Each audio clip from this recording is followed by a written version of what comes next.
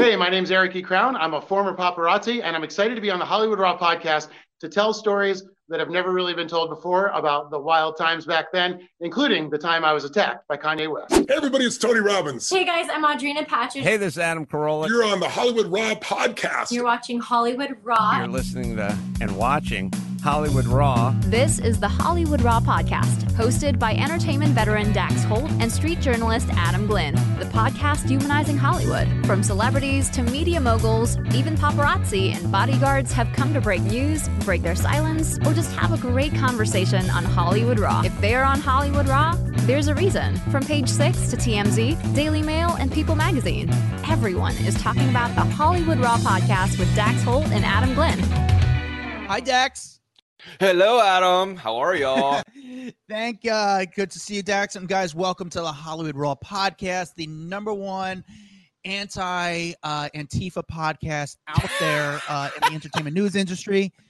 If you listen to any other entertainment news podcast, you are promoting Antifa.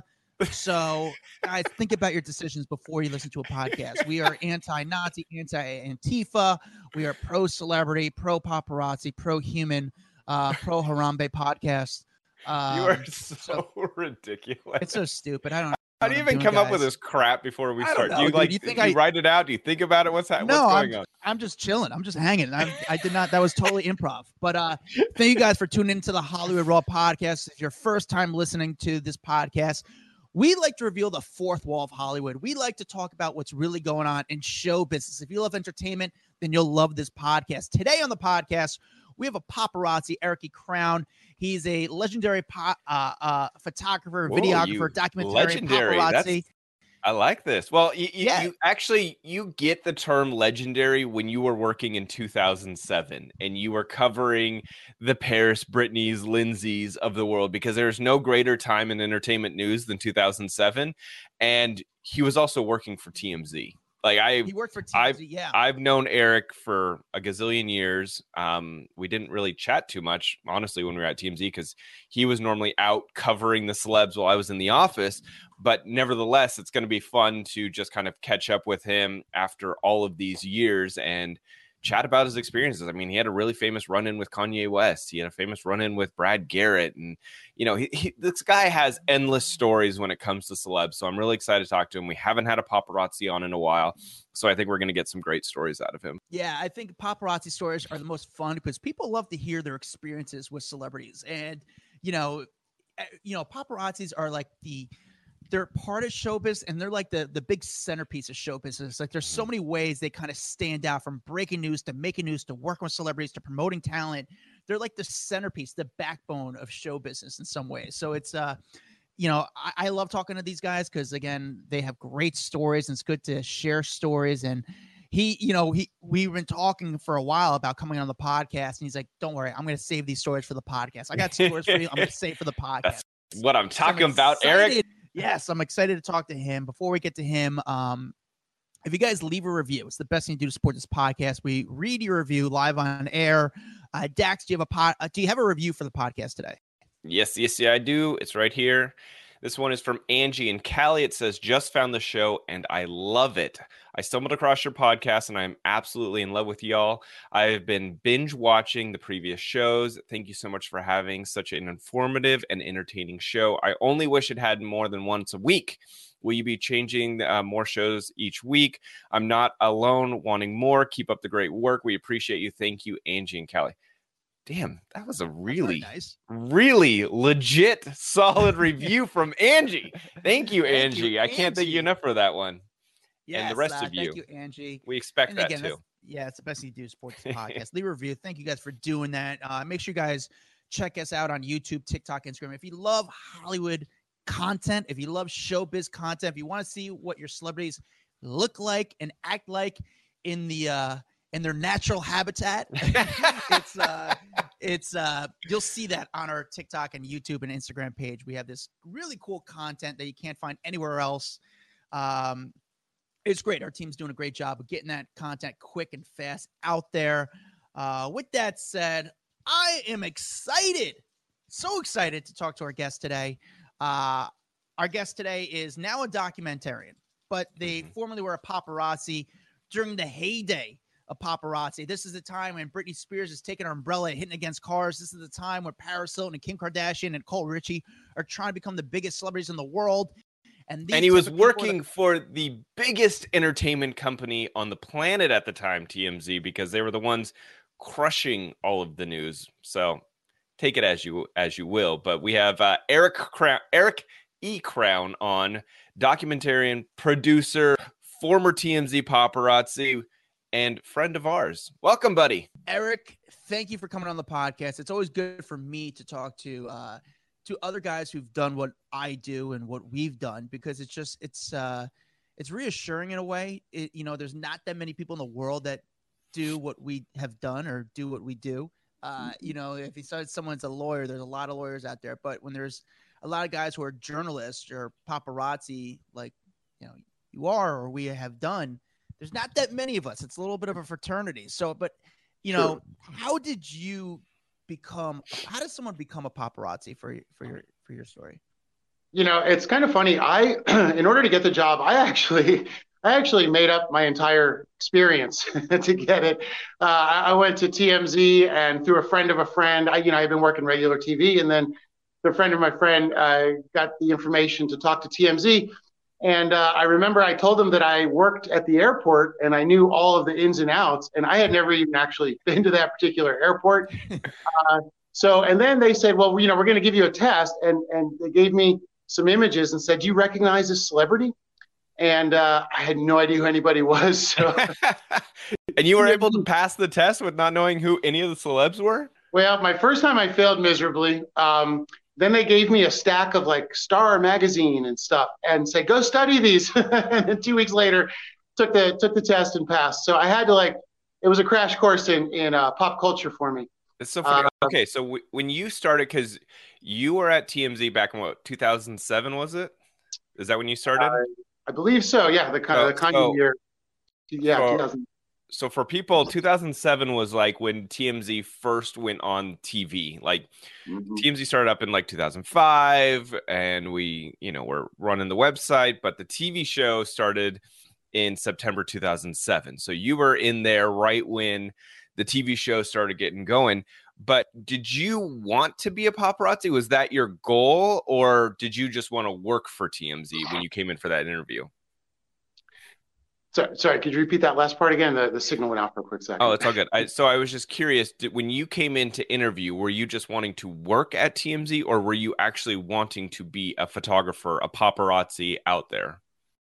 I was just trying to get a job at the moment. And it sounded like fun, camera work, TV, sounded great. And so, yeah, it became an interesting experience that taught me so many lessons, in life that I'm always really thankful for. And kind of like you guys were saying, it is a small group of people, so it's hard to explain to other people that haven't been in that life. It's weird to say it that way, but yeah, it's its own unique experience for sure. Absolutely. So before TMZ, what were you doing for a job? I guess you were working in television. What were you doing exactly? Well, I had grown up in production. My dad had a production company, so I grew up. I won a lot of awards as an editor and director, and went to film school and all that good stuff, and then went to LA. And at that time, I was working on Scrubs on a sitcom. So we were often at lunch, and there would be like paparazzi outside of our lunch area, and then found myself on the other side of that fence a year later. So here's a question. So what did your family think when you go from editing, getting these awards, working on Scrubs, and then you're now with a camera in your hand working for TMZ? What was their opinion of all of that? Well, at first they were really excited because they could hear my voice on TV all the time, and they just thought that was thrilling. But at the same time, people, really buy into that. Paparazzis are the bad guys. We're this crazy, aggressive group that is like hiding in closets and sneaking through houses and stuff. And so they were sort of like, why are you doing that? And I explained to them, no, it's not what you think. It's really not what you think, especially where I worked at the airport. It was, I don't want to say a lot of it was set up, but we had a lot more communication with the celebrities, and they knew for the most the part, we'd be there. So. Yeah, no, I think, I mean, that's one of the big things that Adam and I talk about all the time. It's just the misconception of a paparazzi and how there's such a symbiotic relationship between celebrities and these photographers standing there. You know, the photographers are keeping them relevant, keeping them in magazines and on the websites and keep people talking about them. And I think if there was a day that a celeb comes out and there's no paparazzi, they're going to go, where the hell are my paparazzi? I need these people. And so it's just funny the perception that the public can have when it's not necessarily true. Yeah, there's some bad apples out there, and those bad apples obviously make a bad name for paparazzi. But in general, I mean, they're doing good work. They're feeding people the crack that they need, the daily drugs that they need in the form of visuals. Exactly. And, you know, we are like a barometer of success for celebrities. You know, if there's 100 guys waiting, they know they've hit it. The ones that would walk by, nobody would put their camera up. They would walk by us 4 or 5 times, like trying to just be, you know, stay with us, be part of what we were doing. And at that time, too, it was very unique. I mean, celebrities weren't doing Instagram and they weren't doing TikTok and they weren't letting us into their lives. So, you know, seeing them as humans was a really good PR move for them as well. So I think a lot of them really learned how to use it to their advantage. Of course, a few of them, like Kanye, didn't really learn that particular lesson. Yeah, you were firsthand. I was going to say, you were the OG paparazzi to get attacked by Kanye West back in the day. Is that right? That's right. That's right. I am trying to, because I remember, but like, walk us through what happened. What was that like when you get attacked by Kanye West? Like, what is going through your mind? It was so surreal because until then I had really good relationships with everybody, you know, and working at the airport, you try to be really friendly and respectful and nice of all the celebrities because, you know, they're going to travel a lot. So you want to be on their better side. So that morning I had an assignment and I was supposed to go shoot something else. The guy didn't show up. Just went to American Airlines to wait, you know, as a lot of celebrities came through there. And somebody said, that's Kanye West down there. I actually didn't know who he was at the time. And then I was like, all right, what is he? A musician. Okay, I'll get the video, you know, boss will dig it. And I was with my brother who was doing still photography for a different company. And so he rolled up and said, hey, good morning, Kanye. And that was it. It just kicked off. They grabbed his stuff. They smashed his camera. Then they ran up the stairs. And all of a sudden, I'm at the top of the stairs, and I've got the TMZ camera, and Kanye's on it, and his manager is on it. And I'm yelling for the police, and they said, you know, there's no police coming. And, you know, it was a big struggle. Then my brother ran up and got into the melee. And as soon as the police turned the corner, I let go of the camera. They smashed the TMZ camera. And, you know, I just remember thinking, this is crazy because if, you know, we never really fight back. We get attacked a lot, but we don't fight back. You know, we were at the top of the stairs. Those guys could have easily tumbled down a bunch of, you know, concrete stairs and really hurt themselves.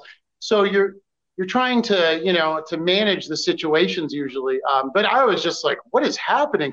You know, and then the cops grabbed him and by the back of the neck and like slammed him into the wall and cuffed him. And I was just like, this is surreal. But at first they let him go through security. He was on his flight to Hawaii. Then we decided to go out, you know, to press charges. So he came back. But it was just surreal. Like I had never had that much, you know, aggression faced, you know, like that. And yeah, it was my first time meeting him. So memorable. You pressed charges though, you said, right? Well, you know, my brother did for the injuries and for his camera and stuff. I didn't. As a matter of fact, a little known version of the story is that TMZ's lawyer and executive producer actually wrote a letter to the judge asking for all the charges against Kanye to be dropped on my behalf. And I was asked to sign that letter. When I would not sign the letter, they basically let me go within a few weeks after that. So, you know, they wanted to keep a good relationship with him. And I, you know, at that point I knew I was it was over anyway. So I did not know that. I did. Wow. That is the first time I've ever heard that story. I did not know that either. That's interesting. Tricky relationship between. So when you ran into Kanye after that, did you run into Kanye at all after that experience? It's really funny. Actually, the only time I saw him after that was right after he was on Saturday Night Live. And it was, I guess, a controversial performance. I think he did terribly or something. And so all the guys were waiting for him. And I thought, oh, gosh, I don't want to be here. I don't want to do this video. And then he came down the stairs. And, of course, all the guys were like, hey, that's the guy you attacked. And he went over and he shook hands with my brother. He hugged my brother's girlfriend who had been there at the same time, too. So I think, in a way, he learned to kind of manage it. But yeah, that was the second time I saw him, and I think the last time as well. We've also talked about on the podcast before, like Kanye is one of those celebs that you never know what you're going to get that day. If you're going to get mean Kanye, if you're going to get I don't want to talk Kanye, if you're going to get I want to talk Kanye, like you never really know. So I'm not surprised to hear at all that he can attack one day and then the next day come over and give hugs out. And I didn't realize it till the second attack, but he seems to know that it'll bring him attention. And I've noticed that he does it right before he drops an album. So he did it with us, and he did it with the second attack at LAX, was also right before his album came out. So, and it's true, you just don't know what's going to happen with the guy. He's a total variable, Yeah. But I have to say, always enjoy his music and his work, and he's out there, but I don't have any.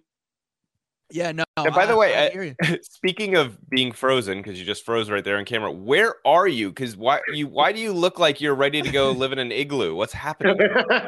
I'm done with society. That's it. I'm out of here. Which I think about a lot. No, actually, I'm out in the mountains of West Virginia, and I'm usually nowadays living in very tropical areas. So for me, I'm not really used to this, so I'm all bundled up. It's like snowing out here, and the water's freezing. So, yeah. You're the first guest we've ever had that are wearing full ski gloves during the interview. Yeah. That's it. I'm trying to harden myself to the elements, Yeah, I'm glad you took time from shoveling your driveway to do this podcast.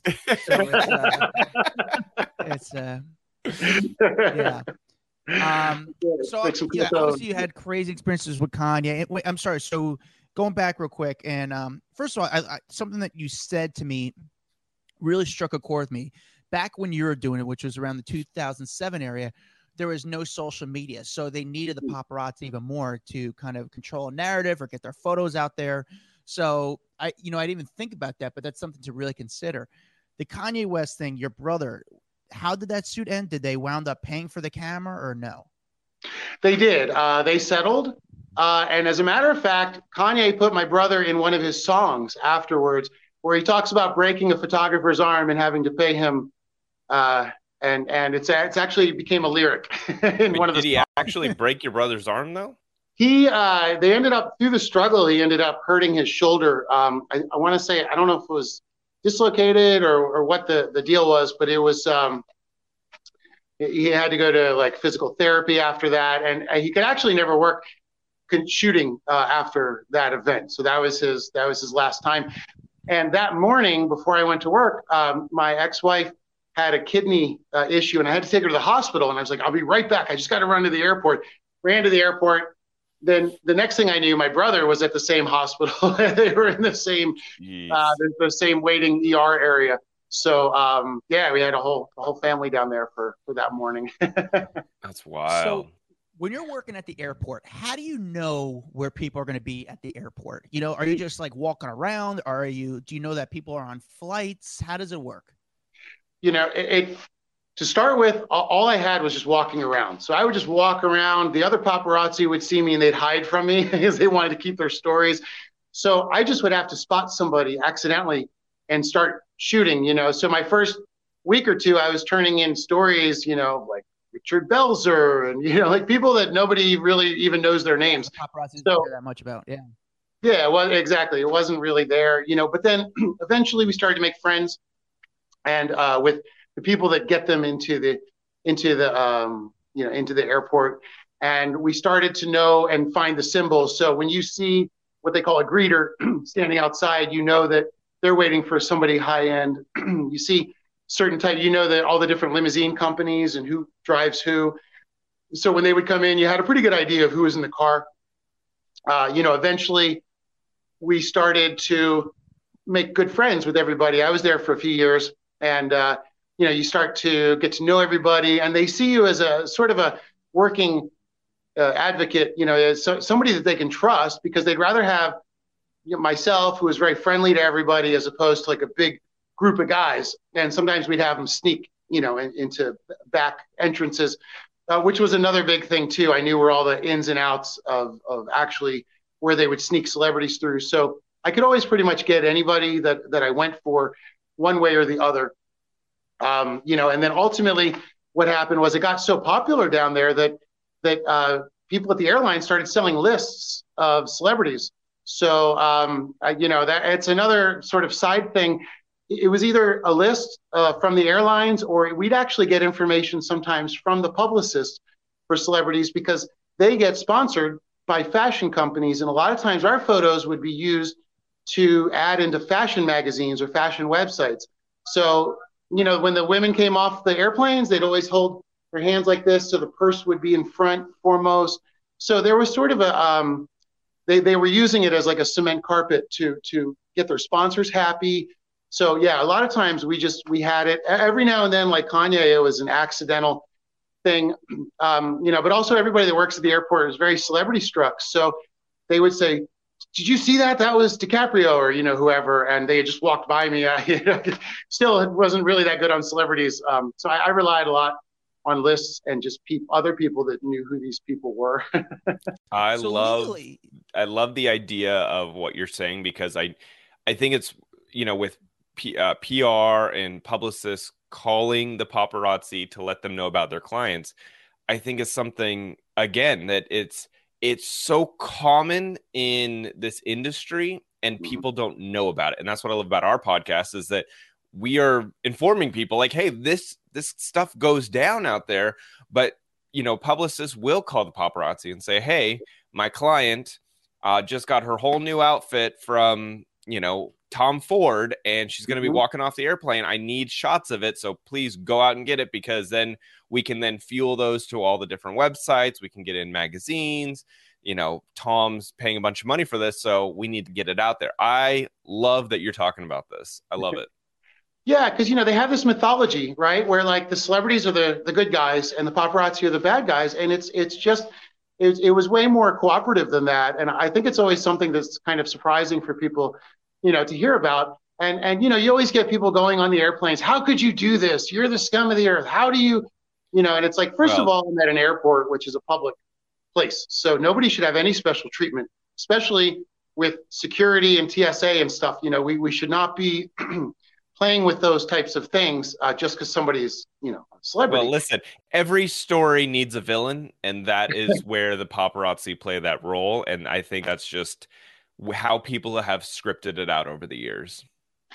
And it's true. And people would say, like, we go out and find the stories and then everybody reacts to them. But in reality, we are trying to find people that already are in the stories. And like I used to say to people, look, this is what people want. If you don't like this, don't buy People magazine, don't watch Entertainment Tonight, and demand that you want to see stories on Noam Chomsky or the leading chess, winner.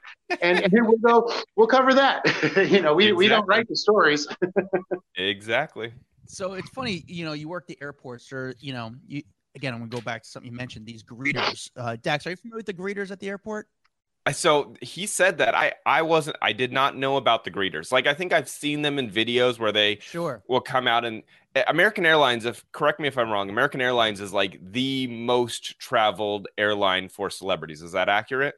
Definitely. Yeah. I would probably say so. Yeah. LAX to JFK is a very popular hub. I actually remember I used to cover the airports a lot. I would be at the airports for like 12 hours a day, which was terrible because it was just like, I don't know. It was just something weird to be at an airport for like 12 hours. I remember like the flights was like AA24, like the numbers, like the exact flight numbers I would start to know because But a lot of these celebrities pay a greeter, which it works with the airline or sometimes it's a private company. And the greeter, I think the charge is like an extra $250 to $500, maybe. Wait, you have to pay them? You have to pay the paparazzi would pay them $500? Oh, no, the celebrity. Oh, okay. I was like, oh, dang. I'm like, you're paying a lot of money to find out where celebs are. Money. So the greeter would be standing outside and be talking to the driver and basically would greet them as soon as they arrive to the airport, walk them to security, walk them to wherever they're going, just to make sure they know where they're going. They couldn't stop the paparazzi again because it's a public hub, but it was just an extra fee that they would pay just so someone could walk them through security, through baggage, wherever they needed to go, even greet them at baggage claim and bring them to the car. Hey guys, if I had an extra $500 laying around to walk me through security at LAX, I mean, sometimes you get there and that line is ridiculous. That sounds like a very good charge if you've got the money. So now there's this company where you pay and they actually again, I've never used it, but it's even more private, exclusive kind of lounge where they'll pick you up. The car will actually bring you right to the plane. So the car is actually like a Mercedes or will drive you right to the plane. So you don't have to even go into the airport. You go into your own private sort of suite where there's like food and you can relax before your flight and you go walk directly on the plane. You don't even have to go into the airport for some of these celebrities. They built that at LAX too.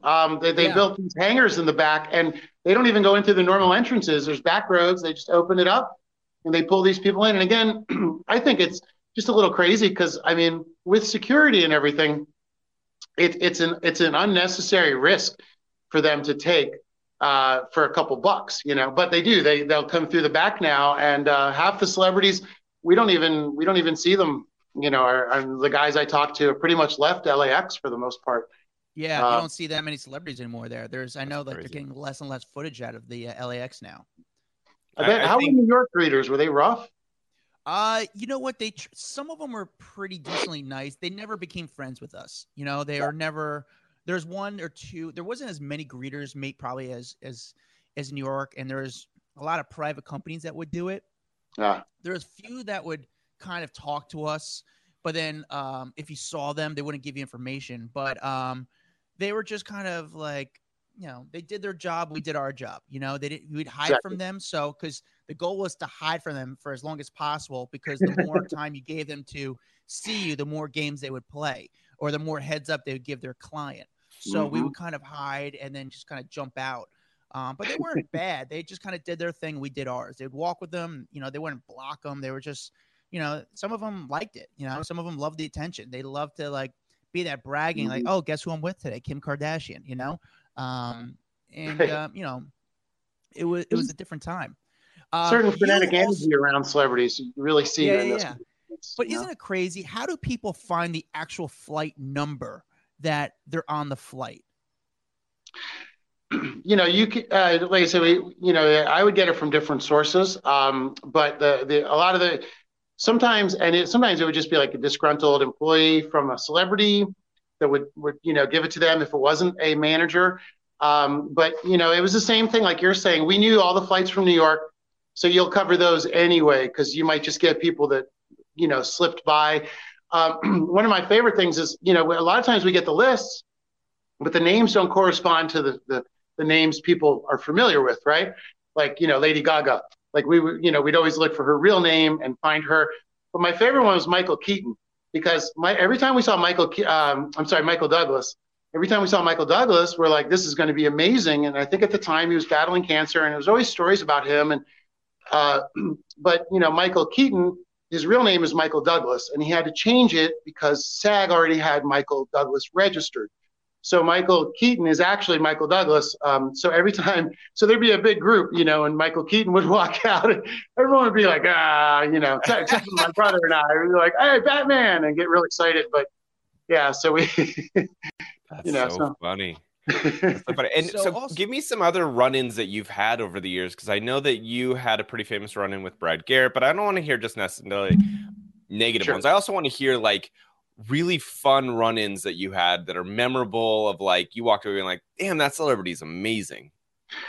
One of my favorites of all time is one of my favorite celebrities is Al Pacino, who is just always the nicest guy. And when you meet him, and I don't know, Adam, if you had this experience, but it's like he doesn't even know the cameras are on him. He's just Al Pacino, and somebody eventually has to pull him to the plane because his hair's wild and he just wants to hang out with everybody, talk to everybody. And he became the model. It's like, if Al Pacino can be nice to you, then to me, then who are you? Mm-hmm. But one of my favorites is, a lot of times you're working in a group, so you don't have a lot of control over what's being said, what questions are being thrown out. Sometimes you need to have the proper question to come in. So we were waiting for Chris Pine, and Star Trek had just come out, and one of the guys that was working there didn't have a full grasp on English, and we said to him, hey, we got a great question for you. Ask him if he would race the Millennium Falcon, And so he's like, all right, I'll ask him that. So we're going through Chris Pine, and we're surrounding him, and the guy had misunderstood us and said, would you ever have sex with a falcon? And Chris Pine was like, what is my life like devolved to, That's funny. Yeah, so that was always definitely one of the classics. It's still very much quoted in our circles. I love. So there's some people that would actually have fun with it, like who would you enjoy the experience? Like, so who are some of those people that like they would just embrace the experience? Oh, there's paparazzi shooting me. I would have fun with it, make it a fun experience for you guys, for the camera. It was good content, but also fun for you. I used to like, one great one was Sarah Silverman. She would come in and you'd be recording with her, and then she'd start tickling you and stuff, so you're just like, and then, it was a whole thing with her. She had a great time, very positive. A lot of them really did have fun with us. It was always, because you just never knew what you were going to get, from your experience out there. So, they're very playful. And also, it's a weird relationship that we start to gain with celebrities where you see them over and over. And in a world of celebrity where they're constantly being surrounded by new people that think they have a relationship with the celebrities, we in fact had relationships with the celebrities. So, we were sometimes the calm in the storm, of everybody. So, and, like once Madonna came through American Airlines, just accidentally, next thing we knew, there was 100 guys and she was cornered. So a couple of us had to actually tell everybody to back off and give her some space. And so, you're kind of always back and forth, because you don't want to burn, a good relationship, with somebody. But yeah, we always tried to have fun. If they didn't want to shoot with us, sometimes we do like some silly dances just to try to make them laugh. The goal was always to try to make them laugh, or sometimes interview them as their characters, which, some of them appreciated, some did not. Like I say, you never really, you're going to know. But yeah, we'd always try to have a good time. Actually, we just lost Bob Saget, and he was another one of my favorites. And I'm very proud because I made him laugh one day. I asked him, who likes children more, Octomom or Michael Jackson? Oh, God. He just looked at me and was like, that's the best joke. And then he just took off. So, it was nice when you got to have those types of experiences with them, and you really do get to see them as people, especially the older ones. So you're excited. They're just, they have old people concerns, they would be like, I can't talk right now. Liza Minnelli or, Mel Brooks, like a lot of the old timers. So it was cool to see sort of like the entire world of film that I had grown up loving right in front of me and interpersonal, and yeah, it was always a great experience, even the bad ones. Dax, you know what? I had a really fun experience with Sarah Silverman, and I never did anything with this video. Sarah Silverman was walking down Bowery in New York City, and I said to her, and it was funny because I was with some paparazzi, and the paparazzi, again, like they would shoot Sarah Silverman, but they're not going to go out of the way for Sarah Silverman. It's just like, oh, there's Sarah Silverman. And people like Sarah Silverman are like the perfect person for me because like she's funny. She talks, she's, like you can make something with her. So I ran across the street and I go, hey, Sarah, our penis is ugly. And she goes, huh? I go, our penis is ugly. And she goes, no. I go, really? And she goes, let me see yours. And I didn't like pull my penis. I didn't pull my pants down. I pulled it out, my pants, my shorts out. And she looked at my pants and she goes, oh, no, your penis is nice. And, and I thought the video was so funny. And she's like, no, you have a nice penis. And that was the video, which was so funny. And I remember I had the video and I reached out to my boss at the time and said, listen, I didn't pull out my penis, but this is what I did. It was a joke. And I said, like, it was a funny video. She played into it. And he was like, delete that. Just delete that video. I don't want to see it. I don't know that it exists, that you showed her your penis. I was like, why didn't you like pull it out? Like I pulled my shorts out for her and she looked in. Like she embraced it, but the video, never came out. But it was just a funny video. Do you remember when she used to go around and she would literally like grab people's crotches? Yeah. Do you remember? Yeah. And it was so funny. Like, obviously, she probably couldn't get away with that today, but she would like grab the crotches of paparazzi, and it would just like make everyone die laughing. But yeah, can't get away with that today, Sarah Silverman. Yeah. Eric, I think a lot of people have questions about Kim Kardashian and her dealings with the paparazzi. I know from my experience, she's always been incredible, just very nice, very kind, very understanding of our jobs. How has your experience been shooting Kim Kardashian, especially at the time you were doing her? Oh yeah, she was always wonderful. I remember she was pregnant at one point, and she was the guys were all trying to find her. And it was another one of those experiences where I basically said to the greeter, look, you can either come down the back way and I'll be there, or you can walk her in the front way and 100 guys will be there. And so she was always very quick to make those kind of deals with us so that she wouldn't have to be overwhelmed. But she was always very kind, very sweet. Her security was always very nice to us.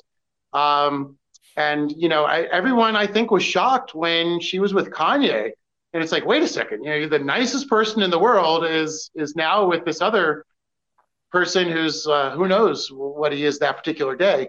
So that was kind of shocking. But yeah, Kim was always fantastic, and sometimes she would tip us off herself, just so we would know she's coming to the airport. So she was I think she was maybe one of the smartest celebrities of that time.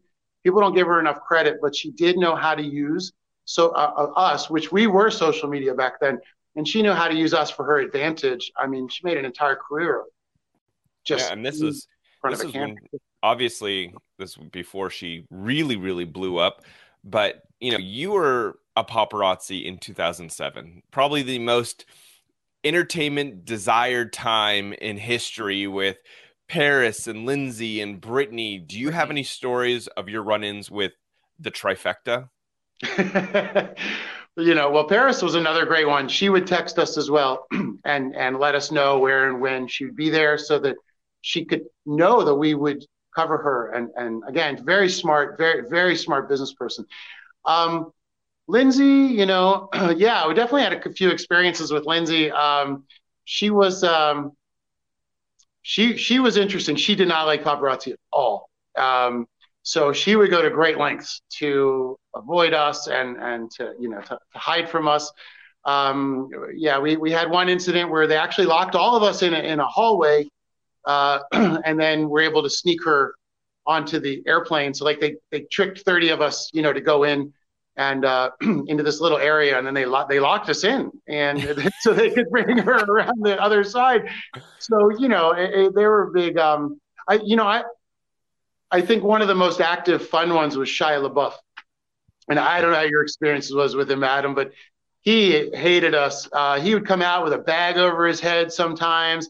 Certain paparazzi, they didn't like each other, and he's a very physical guy, so he'd come out and he would like smack somebody, and that paparazzi would like hit him on the back of his head, and the two would like have this. It was almost like a playful, like old friends from a fraternity kind of a spat going on. But I always thought that was funny. Shia was a one of a kind that way. Nobody took his anger in the wrong light. But he was definitely very physical.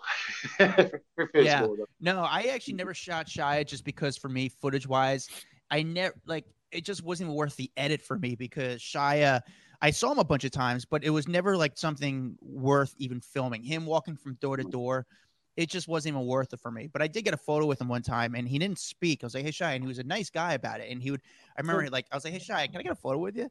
And he was like, "Yeah, let's do it." And then he just like put me in a headlock, and that was the photo. Like it was just like fun. It was nice. There you go.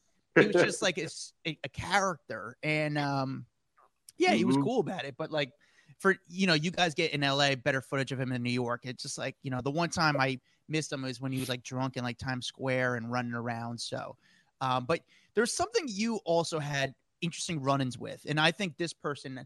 I don't know why this person had such animosity towards the paparazzi. Was Brad Garrett? You had a run-in with him, right? Yeah, it's kind of funny. I had a few.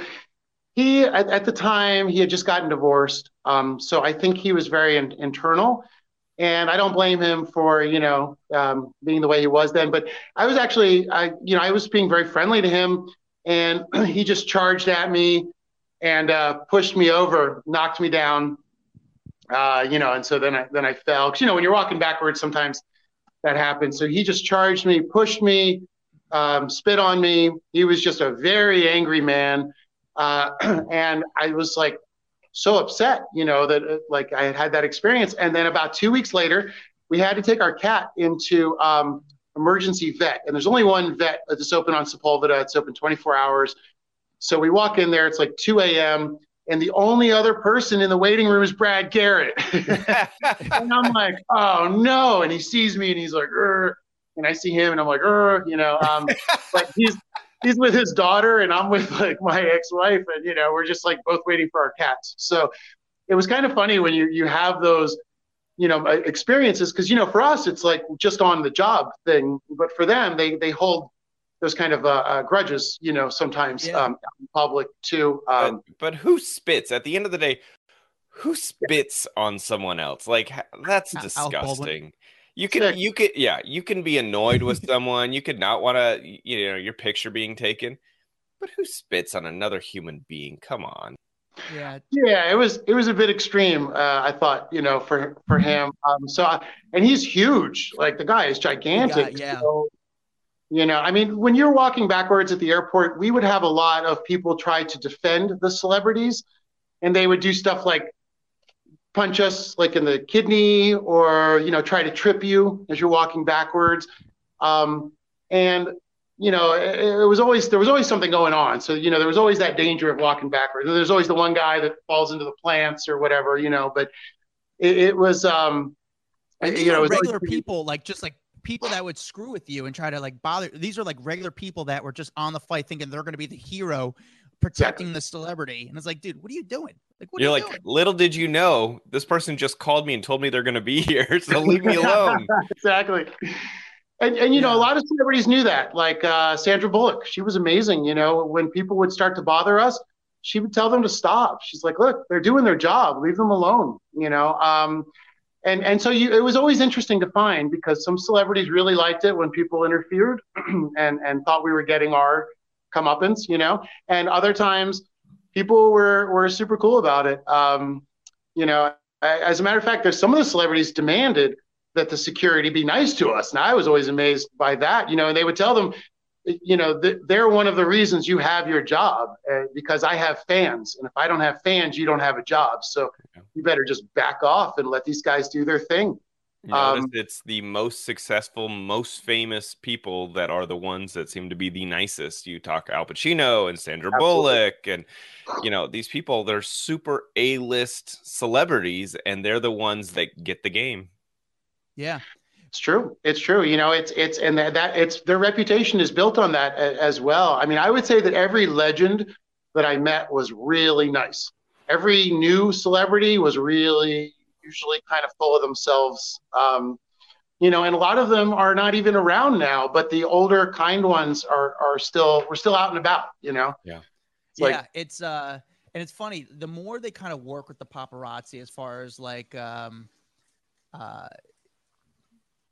sorry, do you guys hear this, by the way? I hear nothing. You don't hear this?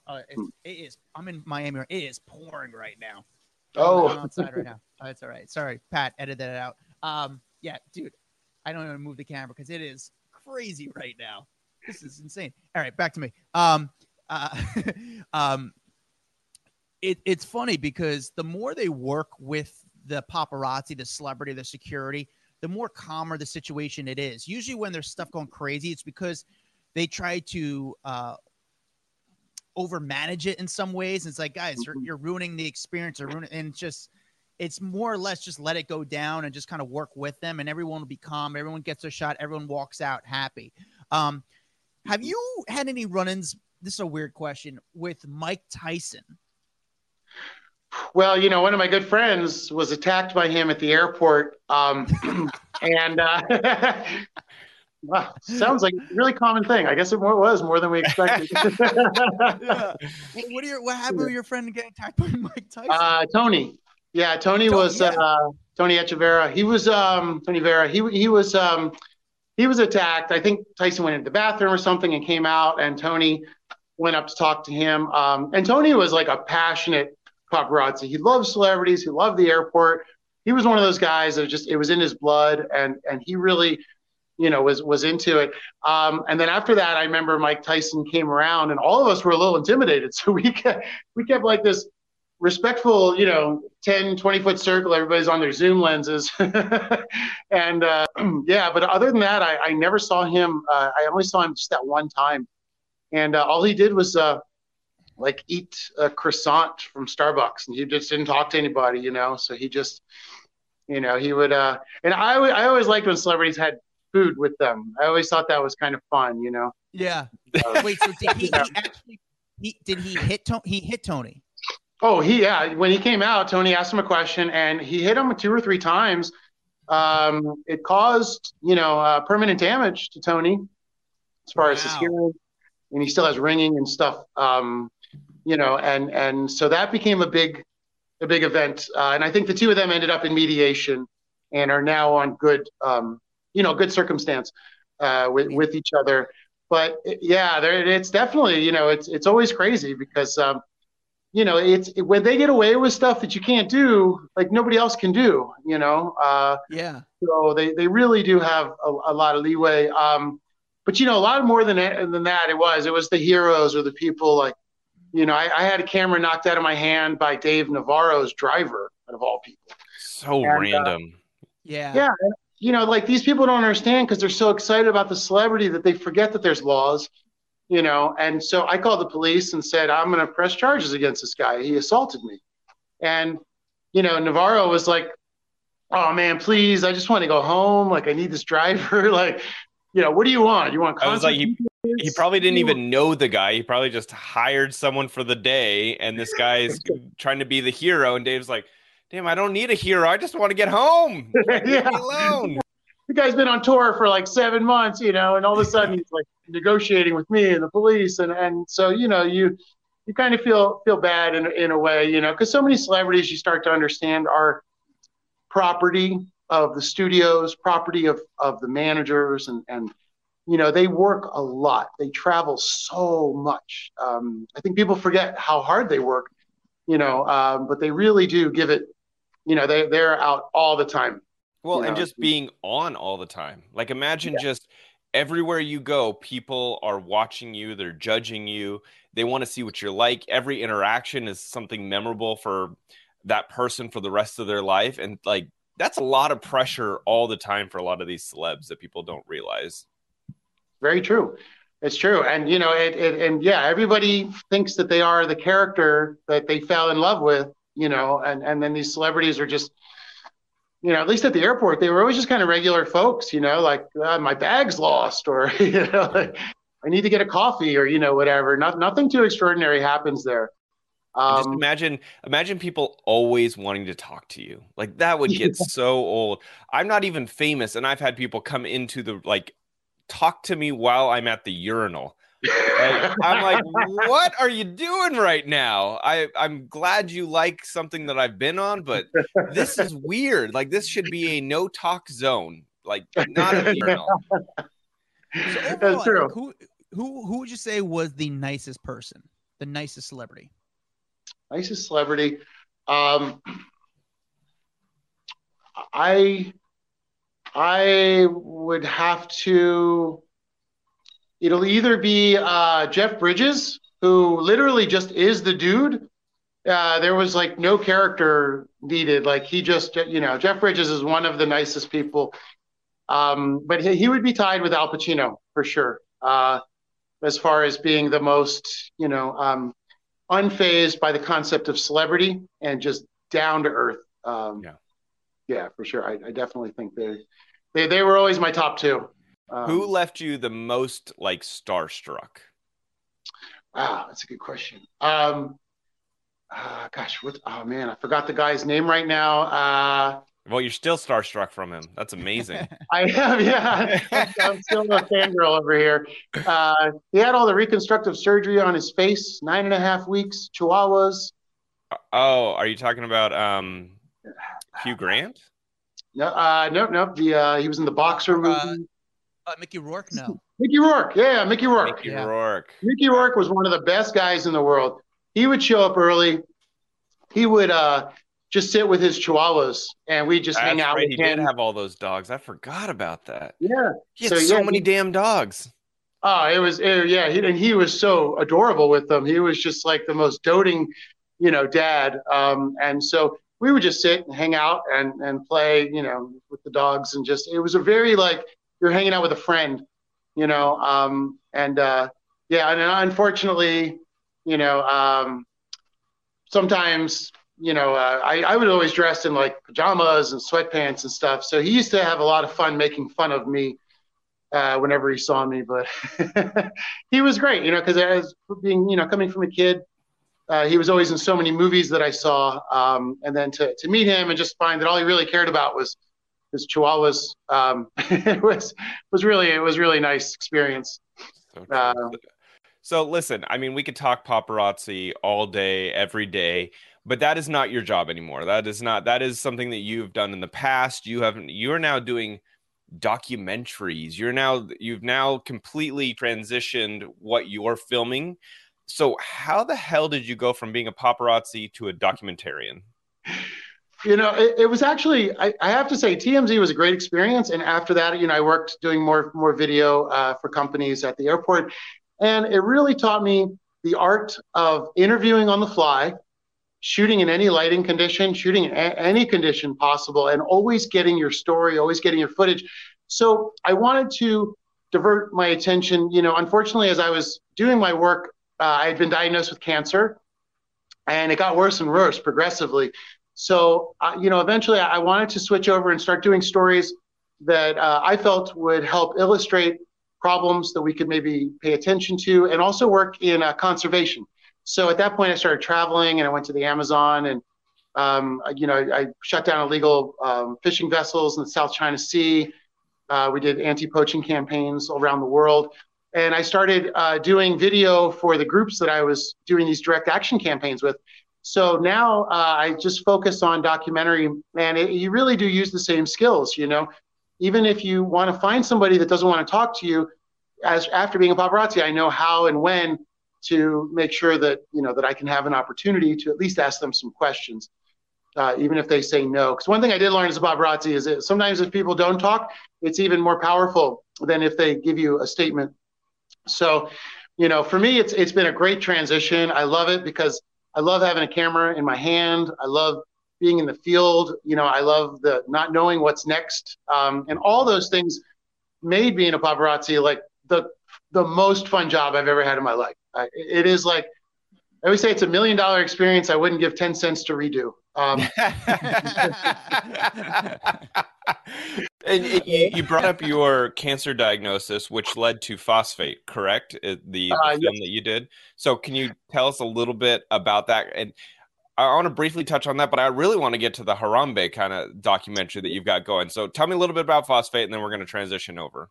Sounds good. Phosphate, as I was traveling, I found out that there was a rise in children's cancer in this particular area in Florida called Bone Valley, which is in the very center of Florida. And it came from phosphate mining.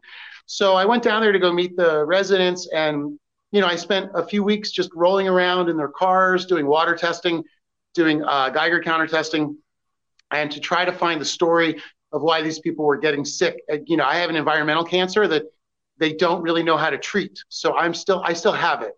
It's untreatable, so it's only manageable. So, my thing was to try to think, well, geez, if we can prevent these environmental cancers from happening, then it's our obligation to find out what the source is and try to stop it at the source. So I went down to Florida. It was a mind-blowing experience to see this kind of air, water, and land poisoning that these people are having to face, and they don't have a voice. So, I was really proud to give them a voice in Phosphate. And as a result of the movie, I'm really happy we've been able to get their story out. A lot of the local press will stop what their story is, and they don't really give them, much credit. So I was really happy to get it out to an international audience, and that a distribution company would take the chance on such a controversial story. But, for me, it's all in the effort of, the cancer was wonderful. It actually became like a sharpening stone for my soul. And I realized I needed to do something that made me proud of who I was and what time I had left I wanted to use to contribute to a better tomorrow. So for me, environmental topics and animal rights topics are very important. So, Phosphate was one that was really close to my heart, and we were able to prove scientifically that there are issues, and it's now leading to reform in the area. So I'm very proud to see those kind of changes come out from just telling a true story.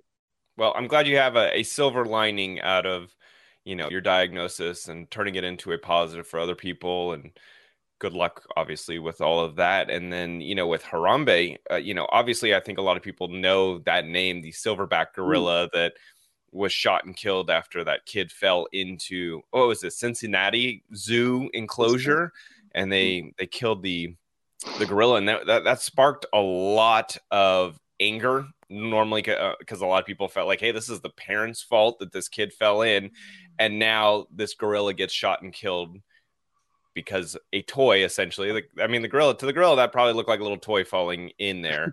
I get both sides of this. Obviously, being a parent, if my child fell in a cage, I would be like, do whatever you have to do to get my child out. And then I see like the animal rights activists out there saying there should have been a better way.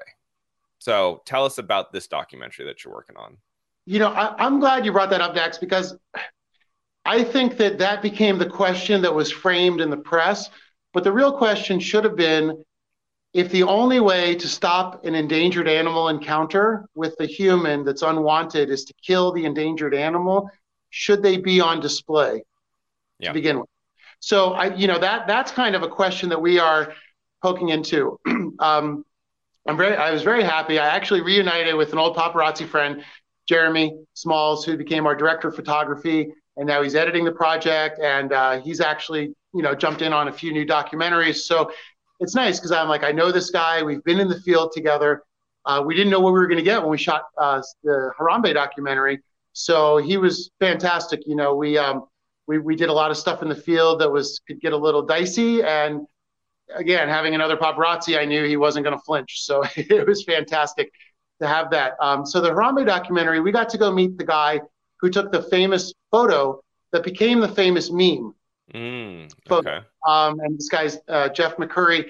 So we went to go find out how the image changed his life, how the incident changed his life, and to try to dig in a little further to understand what we can learn from the Harambe incident, because it was a tragedy no matter what angle you look at it. Nobody won. The family, they suffered a lot from what happened. There was a lot of backlash against them. And what we wanted to do was go in and say, look, this is a tragedy. We're not here to point fingers, but what we want to do is learn what we can to see if there's a way to prevent losing another endangered animal. And, how can zoos and how can other groups that are already out there benefit these animals in the wild? So we're trying to bring Harambe's memory and spirit, which, the word Harambe is a Swahili word, which means united, and to unify and to come together. And it was actually, he was named from the Rita Marley song. So he has his roots in the concept of unity. So, we really want to try to bring the two sides together, people that love zoos, people that don't like zoos, and bring it to the table on a new form of discussion on how we can all move forward in a better way to save animals that are in captivity and in the wild. So we're real excited about the movie. It'll be coming out this year. So That's really interesting, and I think what really piques my interest is talking to someone that has taken a photo that has become so viral. But not only that, did you guys at all talk about how this guy's photo is so famous, yet I'm assuming he didn't get paid for a lot of the usage of this? When something becomes viral, it's like everyone starts to use it and no one's paying for it. So I got to imagine there's a frustration level there that you're like, how does everyone know my photo, but I don't have any money from it? That's a great point. He never made a penny, from the photo. He was a volunteer for the Cincinnati Zoo, and they said, can we use this, this photo? And he's like, sure, go ahead. And so he never made any money, but he was very proud because he loved Harambe a lot. They had a good relationship. He would go there every day, and he would sit there with him and take photos and video. So it's really cool because we have some unreleased video and photos of Harambe that the public's never seen. But it's interesting because enter 2021 and we have an NFT sales for the first time. And NFT is changing the entire landscape for artists and for digital photographers. So he actually was able to put his Harambe photo up for an NFT sale, of which he gave 10% to the Harambe Foundation to fund anti-poaching programs in Africa. But we were there and we got it on camera and watched how somebody goes through this process of selling an NFT and this new world of NFTs. So it was like a very poetic justice. How much did he sell it for? I believe it sold for $85,000. 85,000, yeah. And people just have like unlimited money. Like, here, I'm going to pay for something just virtual. It's so crazy. The whole NFT thing is wild. I still don't fully understand it myself. I mean, it's a little confusing, and now there's so many NFT sales. And, there's only one NFT meme agent. And he happens to be this guy's agent. So this agent sold Grumpy Cat was his first client. Wow. And so from there, it's evolved. And now the guy is handling all viral memes and viral photos.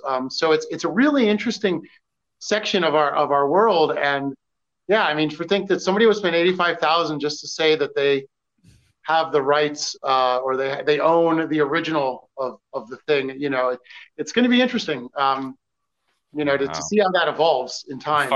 Fun fact, by the way, Grumpy Cat smelled like urine. Oh, oh my God. I met the cat. Obviously super cute cat, but it was like a dwarf cat, and then it could like barely walk. But then I remember holding it and taking pictures, and like once they took the cat back, I was like, oh my God, I smell like urine. Like, what is happening? And apparently it was just like such a stinky cat.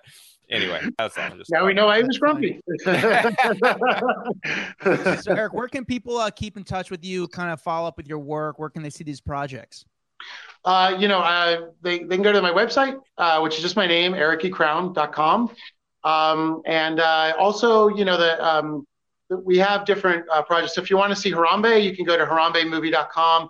And we also have a Facebook group that we've got going. And we have a new project coming up, Cancer Alley, where we're going to go paddleboard 100 miles of the Mississippi as a fundraiser for children with cancer while investigating the environment in that area. So we got all kinds of projects coming up, So, yeah. And again, bringing back my paparazzi good friend, Jeremy.